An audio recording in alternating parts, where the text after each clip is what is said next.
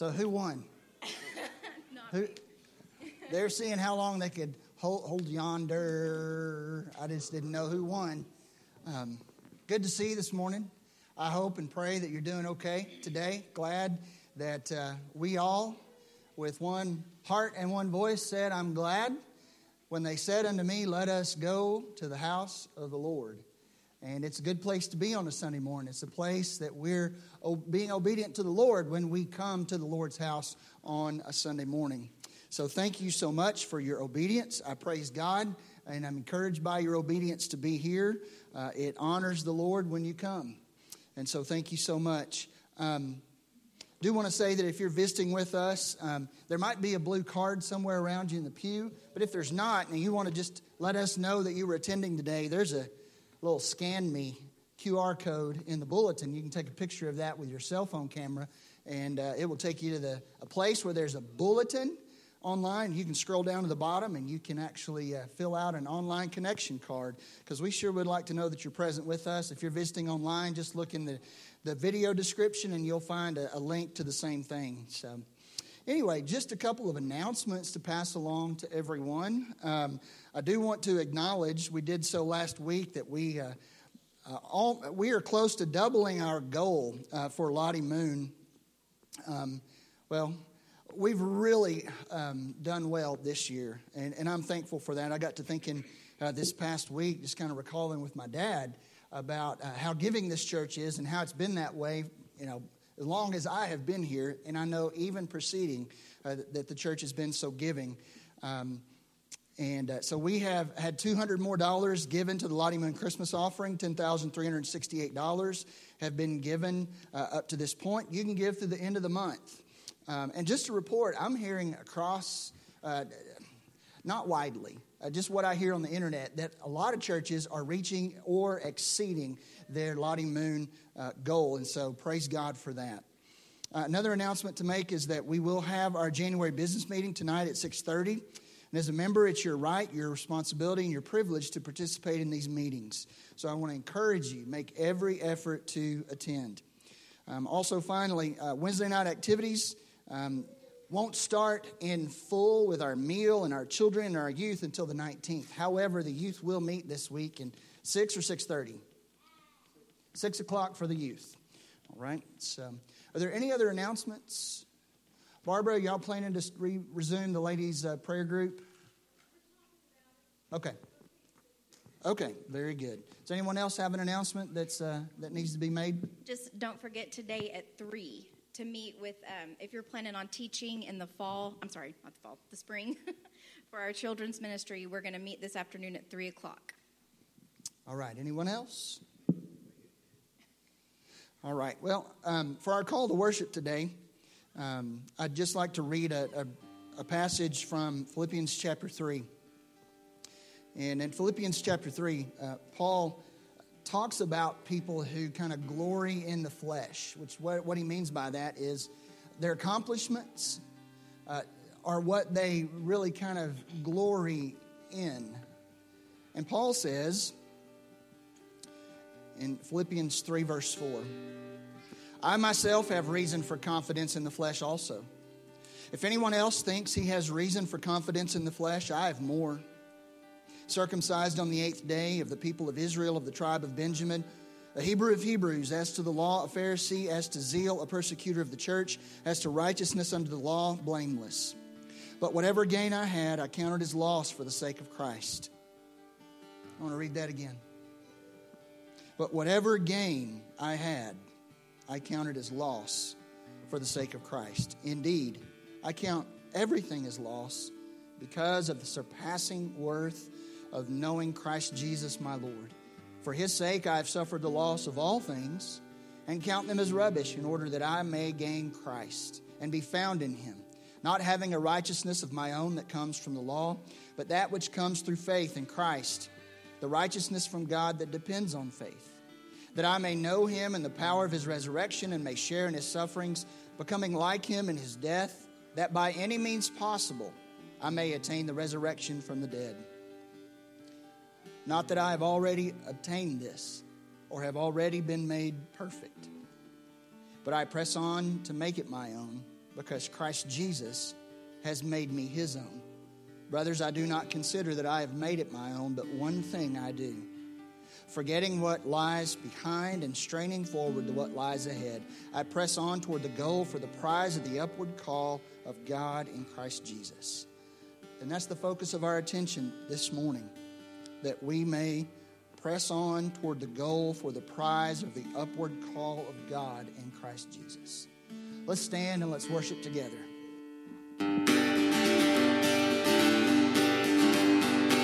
So glad morning when this life is over, fly away to a home on God's celestial shore. I'll fly away, oh glory, I'll fly away. When I die, by and by, I'll fly away.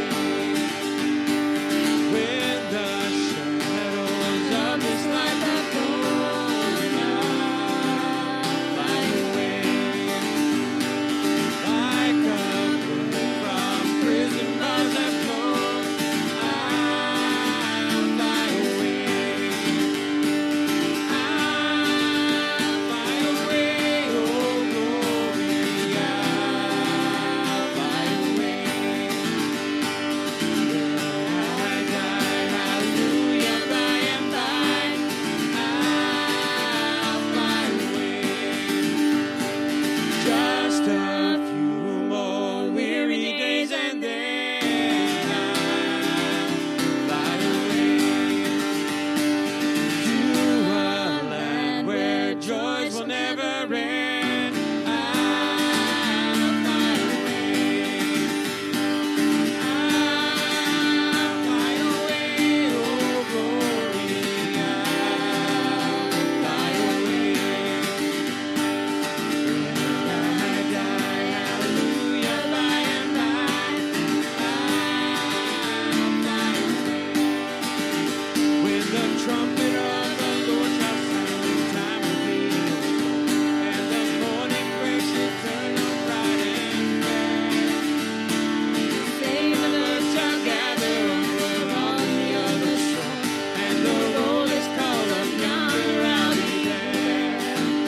When the roll is called up yonder, when the roll is called up yonder, when the roll is called up yonder, when the roll is called up yonder, I'll be there. On the bright and cloudless morning when the dead in Christ shall rise, and the glory of his resurrection share. When his chosen ones shall gather to their home beyond the skies, and the roll is called up yonder, I'll be there. When the roll is called up yonder, when the roll is called up yonder, when the roll is called up yonder, when the roll is called up yonder, I'll be there. Let us labor for the master from the dawn to setting sun. Let us talk of all his wondrous love and grace. Then when all of life is over, when the work on earth is done, and the roll is called up yonder, I'll be there. When the roll is called up yonder, when the roll is called up yonder, when the roll is called up yonder, when the roll is called up yonder, I'll be there.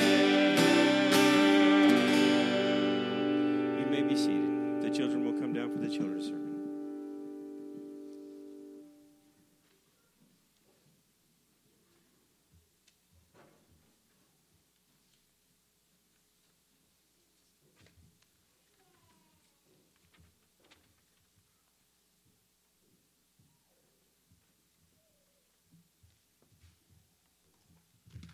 Good morning. So we just had Christmas, and I'm sure some of you got some gifts, and they might have been in big, pretty packages, or maybe they weren't wrapped, or maybe they were just special gifts like a hug or a smile from someone you care about.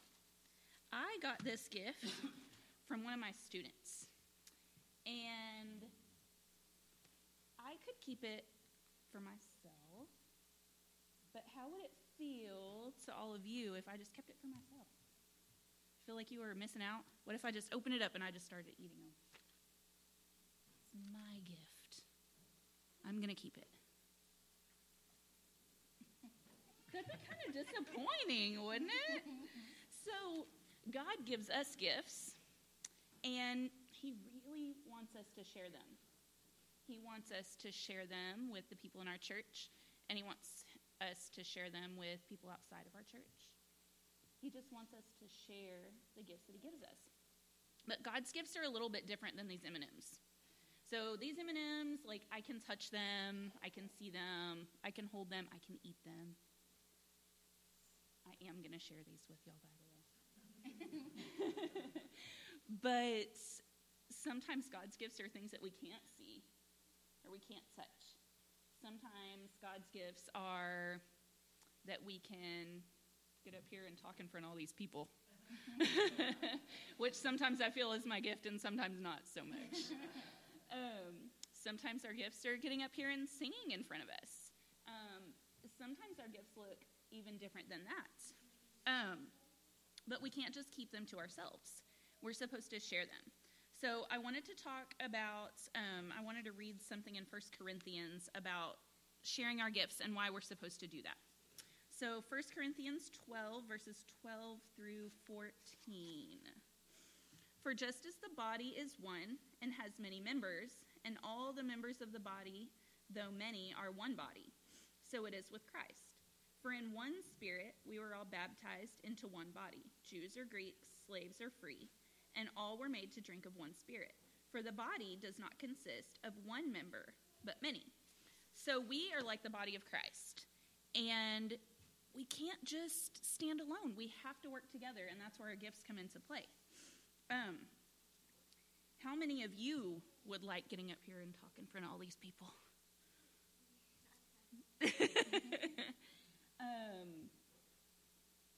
How would our church work if nobody wanted to get up in front of all these people and teach? What if we didn't have Brother Shannon? Everybody was just too nervous. Would our church work very well? No.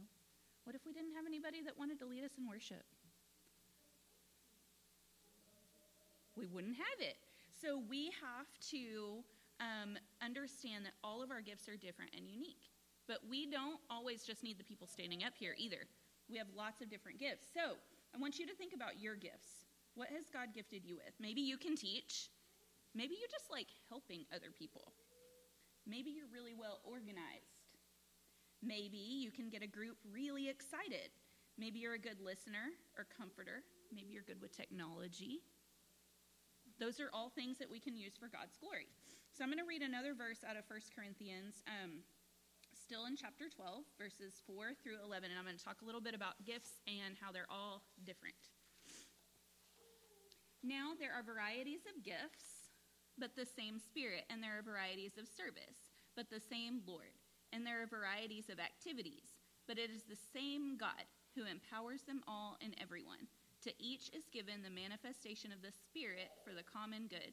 For to one is given through the Spirit the utterance of wisdom, and to another the utterance of knowledge according to the same Spirit. To another faith by the same Spirit. To another gifts of healing by the one Spirit. To another the working of miracles. To another prophecy. To another the ability to distinguish between spirits. To another various kinds of tongues. To another the interpretation of tongues. All these are empowered by one and the same Spirit, who apportions to each one individually as he wills. So I am going to share these. Maybe.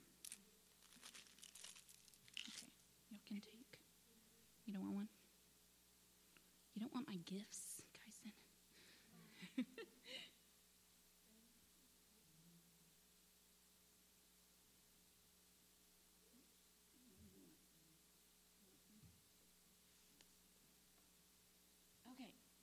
So look at these M&Ms. You could say that they all look a little bit different. They're different colors, right? But they mostly look the same, and we know that inside these M&Ms, they're all the same. They have chocolate.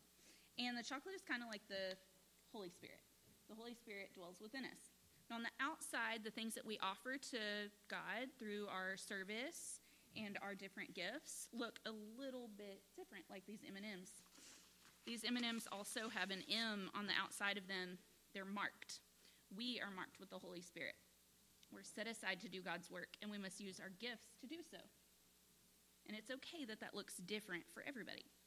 So as you eat your M&M, I want you to think, we're marked for a purpose, we are all gifted differently, but we are filled with the same Spirit, and we are called one body in Christ. Let's pray. Dear Lord, thank you for these children. Thank you for our church and the ways that the adults in this church show these children that everybody has different gifts. I pray that you would work on the hearts of these children so that they would be able to identify the gifts that you've given them and that they would be able to use them to bring you glory. It's in Jesus' name we pray. Amen.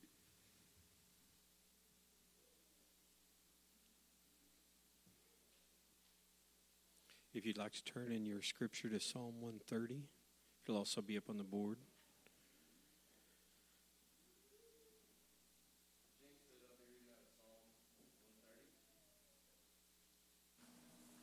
It's kind of the opposite of what Shannon read this morning about what Paul was saying about how all these good things he had done, yet it was meaningless. Well, this is talking about how, like, all the bad things that I've done and my life doesn't measure up.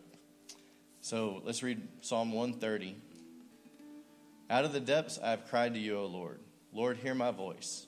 Let your ears be attentive to the voice of my supplications. If you, Lord, should mark iniquities, O Lord, who could stand? But there is forgiveness with you, that you may be feared. I wait for the Lord, my soul waits, and in his word I do hope.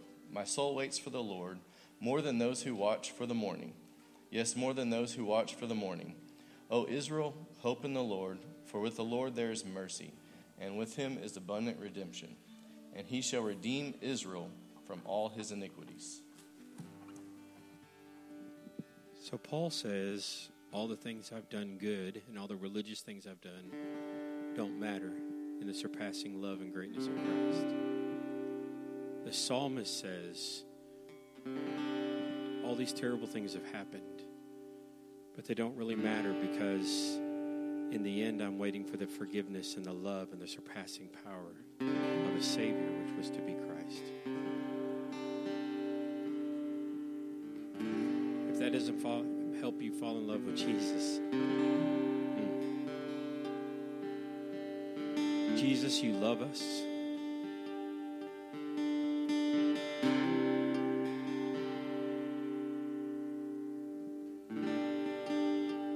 And out of the desire to glorify your Father, you came and paid the price for us. You took the wrath that would have utterly destroyed us. And you absorbed it so that we could stand right in the presence of your Father.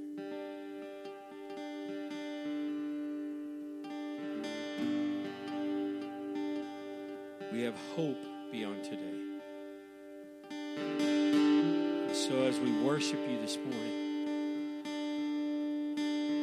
God, we pray that you would overwhelm us with your grace. We confess this to you, Father. My Jesus, I love thee. I know thou art mine. Thee all the promise of sin my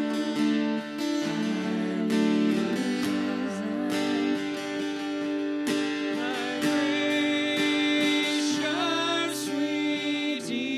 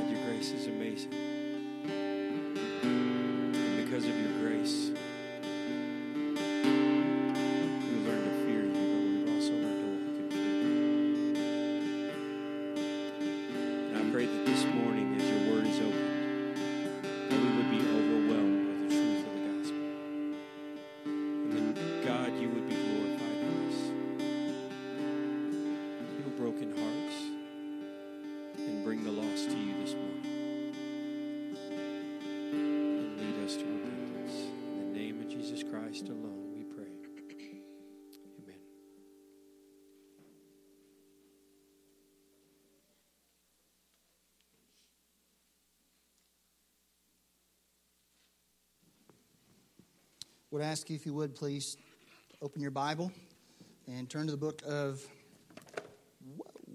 Hebrews chapter 13. Hebrews chapter 13. While you're turning there, I need to preface what I'm about to say with something. So if you'll humor me for a moment. I don't know if you realize this or not, but every Sunday morning, it's a miracle that you listen to me at all.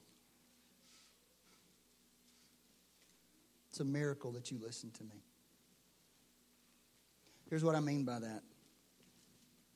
If you looked some days of the week at my heart and what's going on in my mind, you'd say, don't come back. Here's your check. We'll see you. Some mornings I feel like I'm in a good place and I'm ready to preach.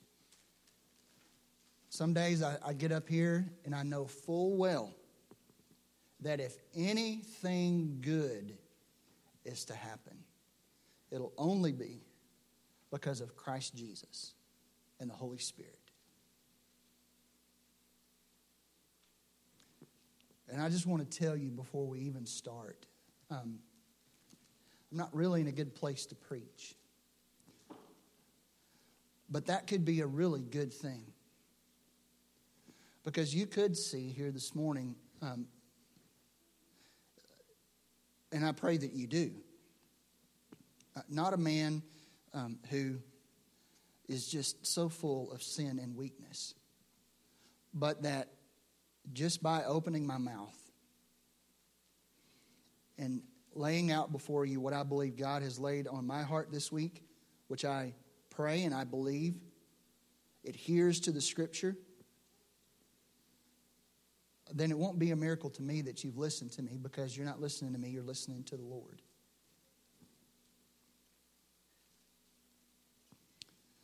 Hopefully you found your way to Hebrews chapter 13. We're going to, if you didn't bring a Bible with you, you should find a Bible somewhere around you.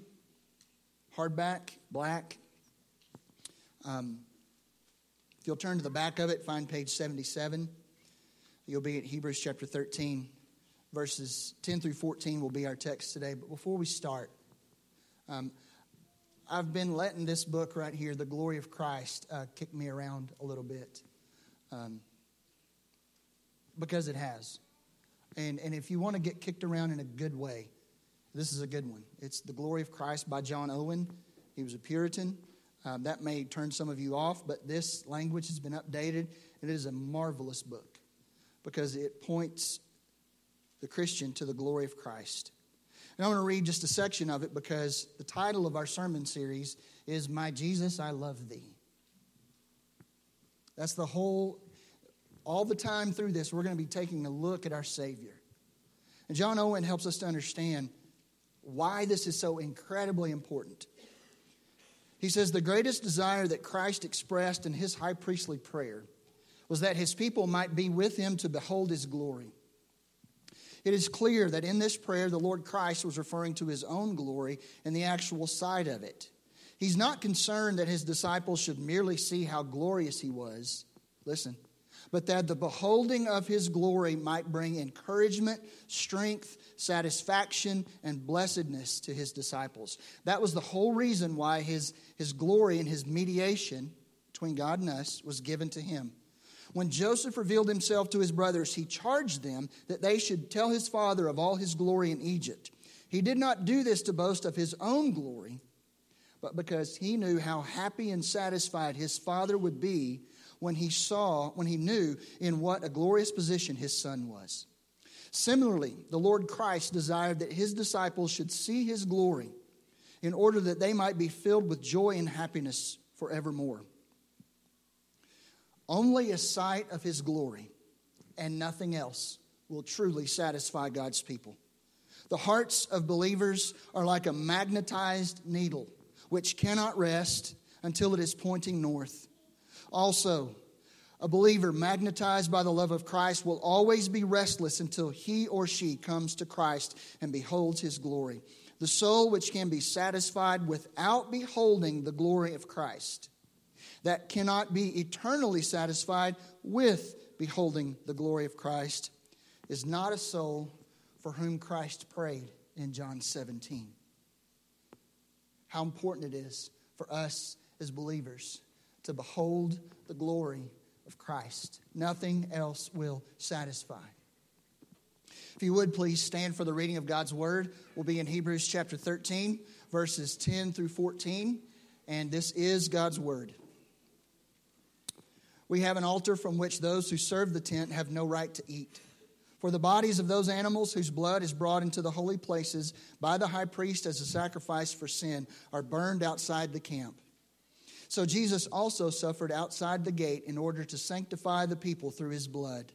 Therefore, let us go to him outside the camp and bear the reproach he endured. For here we have no lasting city, but we seek the city that is to come. Let's pray. Father, we are grateful to have a greater city and a Jesus that is outside the gate to whom to go. We thank you for what he did outside the gate and for pointing us to him continuously through the book of Hebrews. Lord, this day, help us to see the glory of our Savior and to begin, if we have not already, to have a satisfaction in seeing his glory. Be encouraged by it. We pray this in Christ's name. Amen. You may be seated. I just want to say, in leading off this morning, that before we turn our attention to the text, I want to note that you probably saw on the slide with the title of the sermon, that the subtitle was Altar. Last week it was Jesus as Alpha and Omega. Now it's Jesus as Altar. And I want to note that this description of Jesus might be a little out of place in the New Testament unless we understand our Bible a little bit better. You see, Jesus Christ is the central figure of all the Bible. But we don't actually meet him on the pages of Scripture as the incarnate Son of God until the New Testament. However, the Old Testament is full of shadows of Jesus that point to the reality that we see in the New Testament. Now, for instance, there is a shadow in here in the text. It talks about an altar and a tent, holy places. Those all refer to either the tabernacle or temple. Okay, the tabernacle is referred to directly in the tent. You probably saw that in your Bible. It may have actually been called tabernacle. But the temple in Jerusalem that's alluded to in verse 10 is the footstool of God. It's where God dwelled with his people, and it was the center of Israelite religious life. That's where they did their sacrifices, and that's where the Day of Atonement took place. Okay, but notice, verse 12, Jesus also suffered outside the gate. Now, I want you to listen to this. This poses a problem, and here's why. Jesus was sacrificed outside the gate. He was sacrificed outside the temple. He was sacrificed outside the gate where the unclean were sent and criminals were executed. He wasn't sacrificed in the temple. So, what does that mean? Any sacrifice outside the gate would be unclean, unholy, and pointless. Therefore, Jesus' sacrifice would make our salvation a worthless fiction unless. John chapter 2, verse 19 through 21, Jesus answered them, "Destroy this temple, and in 3 days I will raise it up." Then the Jews said, "It has taken 46 years to build this temple, and you will raise it up in 3 days?"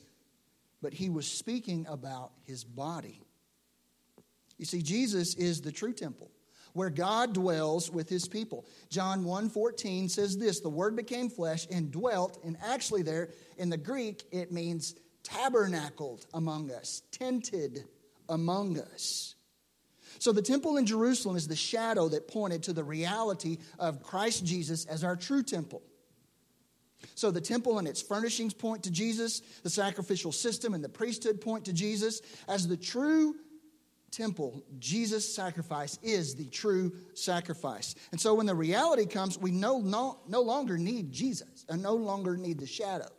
Now, my mother-in-law's sitting here, and she used to be an ultrasound tech. And so when the kids were still inside my wife, we would go and we would get a little look-see at the kids, right? And so we could look at the shadow of what our kids look like. Now, when the reality arrived, do you think we kept looking at that printed out ultrasound? Well, maybe with Joey, we're like, what happened between here and here? I'm just joking. Here's the thing. If you take an ultrasound of the Old Testament, all different places throughout it, you know what you'll see? Jesus. Why would we want the shadows when Jesus is the reality? And that's why, friends, there's no longer need for a temple, a priesthood, or the sacrificial system in any way, shape, or form. Jesus is our true altar. In fact, we go to him for atonement and pardon. Now, we haven't really talked about what an altar is. I think most of us probably know, but an altar is a place that is where sacrifice takes place. It's where an animal is killed, where blood is spilt. And when that blood is spilt, it atones for sin, and it removes guilt and wrath, and it brings forgiveness. But the shadow of the Old Testament altar is gone. You see, we no longer need it. We have the reality in Jesus. Going to an Old Testament altar today for atonement and pardon would do a person no good at all. Atonement and pardon is only found in Christ. But not only do we go to him for atonement and pardon, we go to him for fellowship with God. I don't know if you recall, maybe you would do so and think, oh man, I'm glad that's over. Our time in Leviticus, we actually had a sermon series here through the book of Leviticus. And we learned in one of the offerings was a fellowship offering. And there were times when the priest and the worshipers ate. And when the sacrifice was made to God, it was as if that was his portion of the meal. So there was fellowship there together. An altar is a place where fellowship is restored and enjoyed. Going to an altar today for fellowship with God would be pointless because it's not found there. It's only found in Jesus Christ. So when we think about Jesus as our altar, I want you to think about it this way. We've kind of talked about this in general, but I want to move in and look at some more things a little bit closer. Jesus is the place where we find salvation. Nowhere else. Old Testament offerings and sacrifices were presented at the altar. And I want you to look at verse 11. Verses 10 and 11, actually. We have an altar from which those who serve the tent have no right to eat. There was an altar in the tabernacle, also in the temple. But verse 11 says, for the bodies of those animals whose blood is brought into the holy places by the high priest as a sacrifice for sin are burned outside the camp. Now, listen here. Here's what the author of Hebrews is kind of summing up a lot of things. So when a sacrifice for sin took place, the person would bring the offering, lay their hand upon the offering, confess their sins, kill the offering, and then the priest would take the blood and do with it what was prescribed according to him. And that's how a person would receive atonement and pardon. And on the greater day, the Day of Atonement, then there was a whole lot more that went into making sure that everything was sanctified and cleaned. And then there was an animal that was the high priest laid his hand on the head of that animal, confessed its sin. That animal was sent away. Then the other animal was slaughtered, and its blood was taken into the most holy place. So when you read here, holy places, I want you to think of that, about Old Testament offerings and sacrifices being presented at an altar. But notice this, Hebrews 10:4 says this, it is impossible for the blood of bulls and goats to take away sins. So I just went through all of this to describe why it was so important that these sacrifices were followed in the ways that they were followed. And then it says in Hebrews, for it is impossible for the blood of bulls and goats to take away sins. What gives? Maybe this will help you keep this straight. An atoning sacrifice is like writing a check to cover the sin. The Lord accepted the check, forgave the sin, and declared the debt paid, but he didn't cash the check. Why didn't he cash the check? Because the blood of bulls and goats wasn't enough to pay the debt. There would have been no money in the account to cover the check. But Christ would come one day and shed his blood, And what he did on the cross would prove more than enough to pay the debt. You see, Jesus, and I'm taking some of these terms from Hebrews chapter 9, verses 11 through 14. Jesus, in thinking about the Old Testament sacrifices, he entered the greater and more perfect tent, not the one that was on earth. And he did it once for all, not like a sin offering had to be made every day in the nation of Israel. And he secured salvation for all people. Every person had to bring their own offering in the Old Testament. And he also secured an eternal redemption for all people. There was no need to go back and repeat things. And he did all this so we might serve the living God. I want to remind you, in the Old Testament, the worshiper brought the sacrifice and killed the animal in fulfillment of the law. Then the priest took the blood and applied the blood in accordance with the law, ensuring that the worshiper would receive the benefit of the sacrifice that the law promised. But in Christ, God brought the lamb. God sacrificed the lamb to fulfill his own righteous requirement. And in his function as high priest, Jesus ensured that his righteous death, his spilt blood, was applied according to God's righteous law, so that all who come to the Lamb might have salvation full and free. The only way a person can have salvation is to go to Jesus. There is no other way. Jesus is the place where we find salvation, and he's also the place where we find life. Look at verse 10 again with me. We have an altar from which those who serve the tent have no right to eat. Now, I mentioned eating just a minute ago that some of the Old Testament offerings were for God alone. Some were for God and the worshiper because the worshiper ate. God had a part, the worshiper had a part. And then some offerings, the priest and the worshiper and God all got a part. But I hope you understand that eating is a figurative expression for participating in the sacrifice. See, it wasn't the worshiper that was sacrificed. Worshiper brought the lamb or whatever was required, but the worshiper wasn't the sacrifice. So how did they participate? Well, they brought the lamb and they killed the lamb. They did all those things. And then as they were allowed, they ate. They partook of it. I should choose a better word when I don't know the difference between the tenses. But here's what I want you to understand. The priests in the Old Testament, they had a right to eat at the altar because they had no allotment. Remember when the nation of Israel, the land was divided up? You remember? Guess who didn't get land? Guess who didn't receive a portion? The priests. Why? Because the Lord was their inheritance. And how was God going to provide for them? Through the sacrificial system. So how is God going to sustain people when we come to him in Christ? We find that when we go to Christ, just like the worshiper and the priest found life-giving sustenance at the altar, that's what happens with us. See, those who serve the tent, they have no right to eat at our altar. Why is that? Why did the Old Testament priests, why can they not eat at the altar that is ours to eat as Christians? Here's why. They serve within the old system of shadows. As long as they stay in that old system of shadows, they have no right to partake of the reality. But if they come out of it, they can partake. But the reality is they don't serve at this altar. In fact, Old Testament law would have prevented them from eating anything of this sacrifice, because it would have been burned outside the camp to keep them from eating it. Their right to eat was tied up in the old system of shadows. But it's inferred in the text, again, we have an altar from which those who serve the tent have no right to eat. That must mean that we have a right to eat.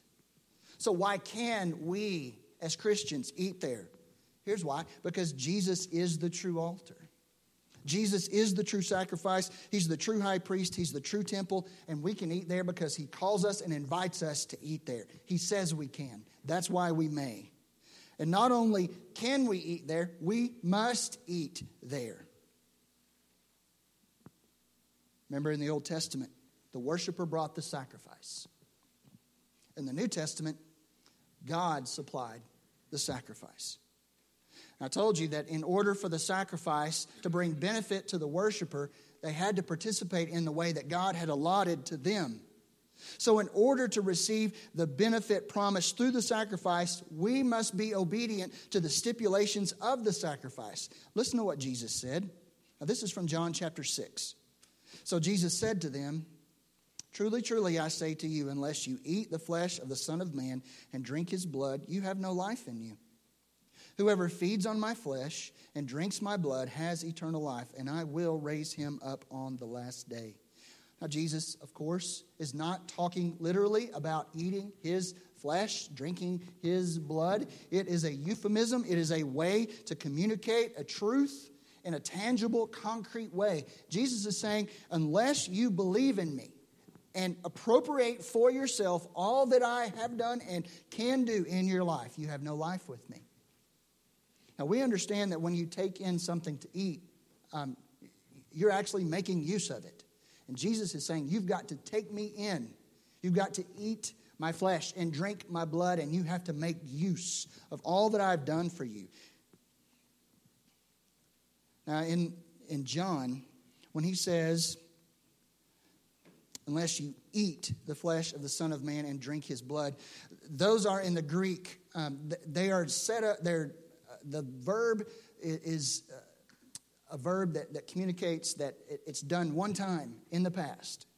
But then we know that it's just not one time believing in Christ or eating, partaking of his flesh and blood. Because as you continue to read in John, these verbs change tense. They go from something that happened in the past once to something that goes on continually. And it teaches us that we as Christians must partake of Christ continually, for there's nothing else.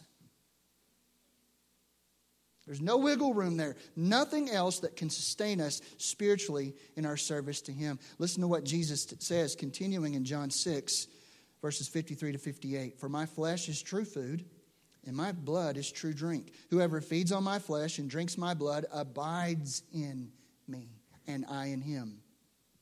As the living Father sent me, and I live because of the Father, so whoever feeds on me, he will also live because of me. This is the bread that came down from heaven, not like the bread the fathers ate and died. Whoever feeds on this bread will live forever." Jesus is where we find salvation and life. And finally, he's where we find hope. Look again at verse 13. "Therefore, let us go to him outside the camp and bear the reproach he endured. For here we have no lasting city, but we seek the city that is to come."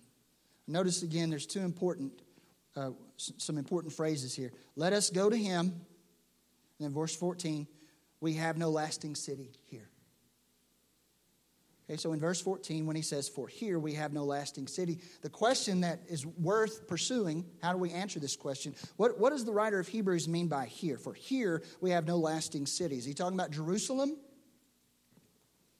Is he talking about maybe the Old Testament system of shadows, the Old Testament sacrificial Levitical system? Is he talking about the world?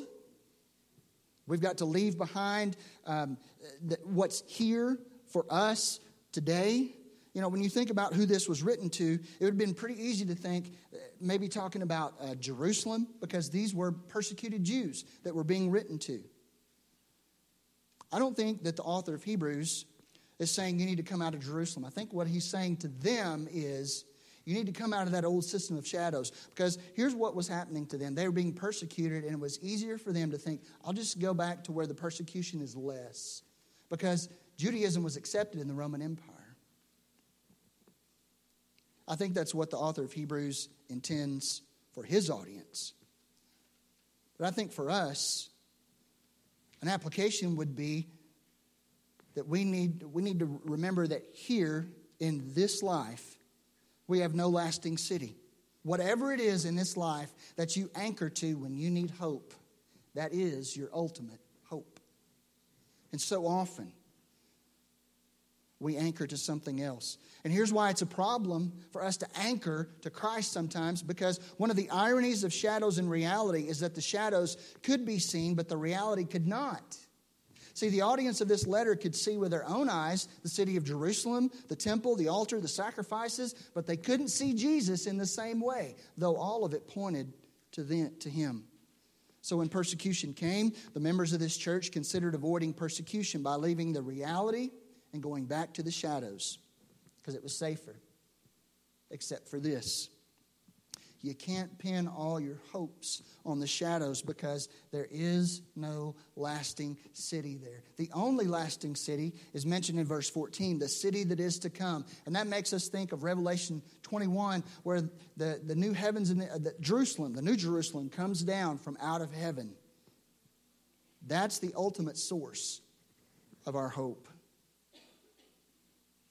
Jesus wants us to see him through eyes of faith, and to go to him outside the camp and to bear the reproach he endured. Now, reproach means this, that you're repudiated, that you experience disgrace, dishonor, and shame. And I want you to understand this. Apart from the reproach that Christ bore on our behalf, there would be no salvation, no life, no hope for us. If there was no reproach, then there would be no blessing for us. Now, I think we understand that we go to Christ in his reproach for salvation, but I fear that the way that we live our Christian lives betrays a belief that the reproach Christ bore is all the reproach that's necessary. He did it all. But the writer of Hebrews corrects us, saying, therefore, let us go to him outside the camp and bear the reproach he endured. That means, when he says bear the reproach he endured, that we identify ourselves fully and publicly with Christ, knowing that we will be slandered and maligned. That's a challenge to us, and it's the same challenge that the readers of this letter were charged to accept. Well, how could we apply outside the camp? Let us go to him outside the camp. Now I'm talking about us. Apply this to us personally. Well, I think, one, it's becoming more and more obvious to us, and I know you know this, that before long we'll be standing kind of outside the camp of what's accepted. You know, Judaism was accepted in the Roman Empire. That's kind of why these persecuted former Jews who are now Christians wanted to go back. You know, the water's heating up. It is. And before long, we're going to be folks that everybody else is going to consider worthy of disgrace, dishonor, and we'll be put outside the camp. And how will we handle that? I know how we'll handle this. We'll stand for truth in this world. We'll stand for Christ in this world. And we will bear the reproach he bore, knowing that he will lift us up underneath it. Sometimes I think standing for Christ means, or outside the camp means, that we need to stand for Christ and his truth in the church.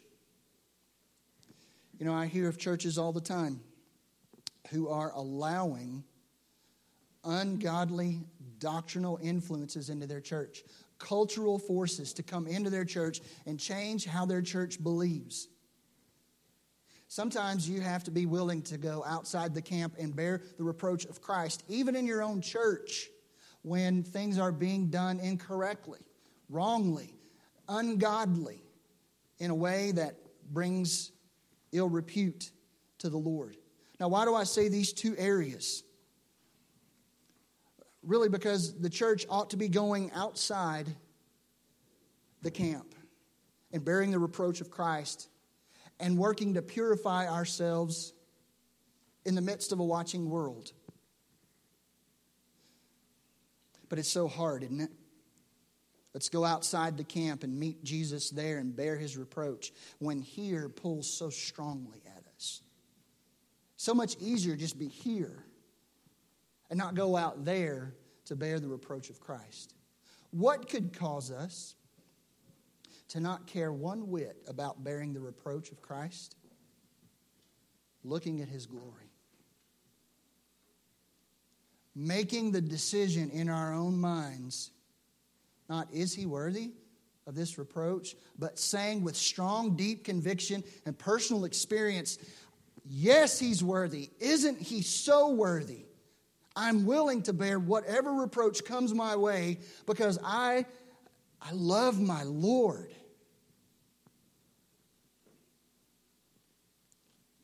And friends, I just want to leave you with this.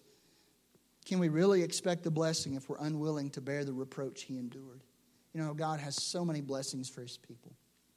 And I believe that some of the blessing that is going to fall to us can only be received through the reproach. And when we understand that's how God tends to work and how he has given us his Son, that we might look at his glory and be drawn into this reproach and to bear up under this reproach and to maintain our joy and our happiness, God's pleased in that.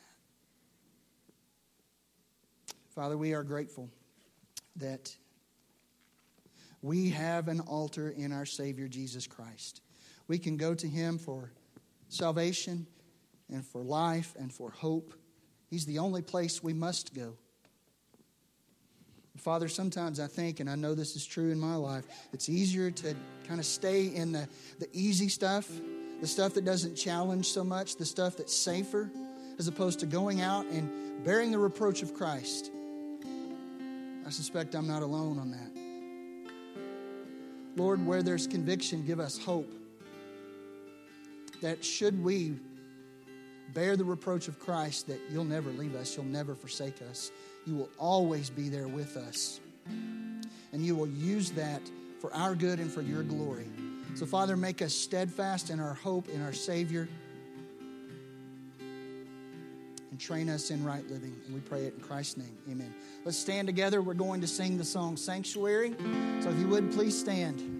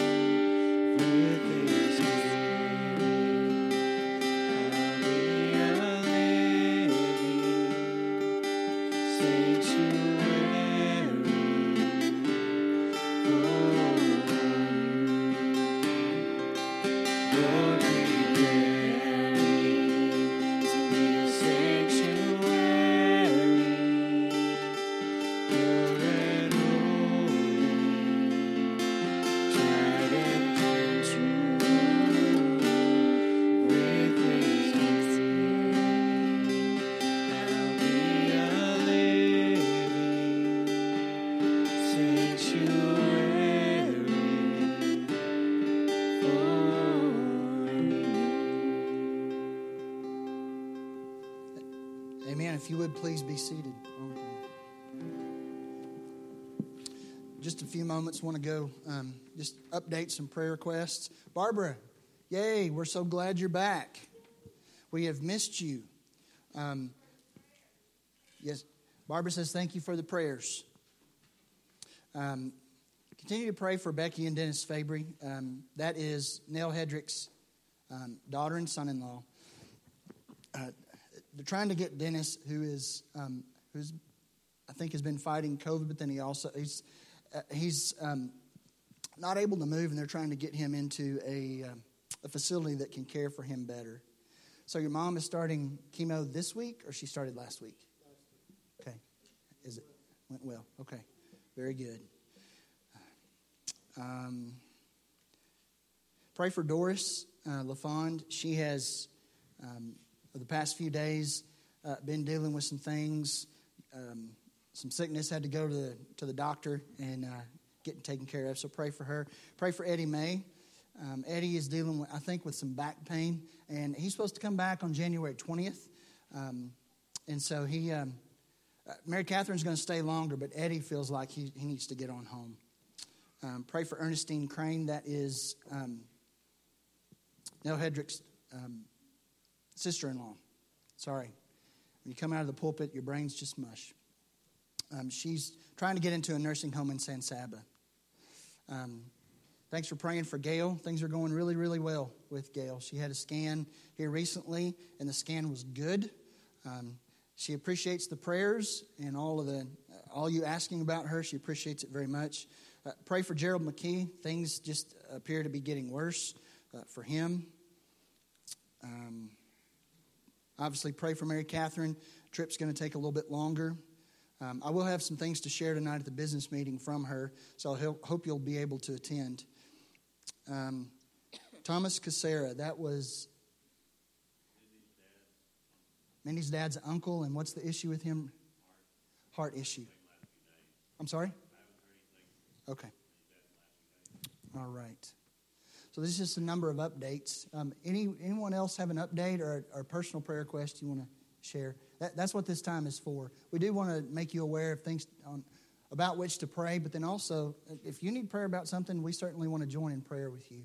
And I hope that there's enough of a fellowship here, and I believe there is, that if you said, man, I need prayer about this, we'd love to join with you and pray. Anyone? All right, well, let's stand. I'm going to say a word of prayer, and we'll be dismissed with a Great Commission. Lord Jesus, we are grateful that you are the great physician, that you are always present, that you walk with the suffering and the hurting.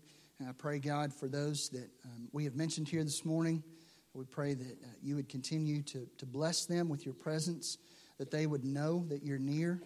Lord, if there are any that have been mentioned today, or any that are on this list that have they don't know you as Savior and Lord, I pray that, Lord, that you would bring to them someone who could share the gospel with them, and that, Lord, that you would work in their heart so that they might be saved. We thank you again for this morning and for this time of worship together, and we pray, Lord, that you were blessed and honored, and we pray it in Christ's name. Amen. Let's say the Great Commission. And Jesus came and said to them, all authority in heaven and on earth has been given to me. Go therefore and make disciples of all nations, baptizing them in the name of the Father and of the Son and of the Holy Spirit, teaching them to observe all that I've commanded you. And behold, I am with you always to the end of the age. Hope to see you.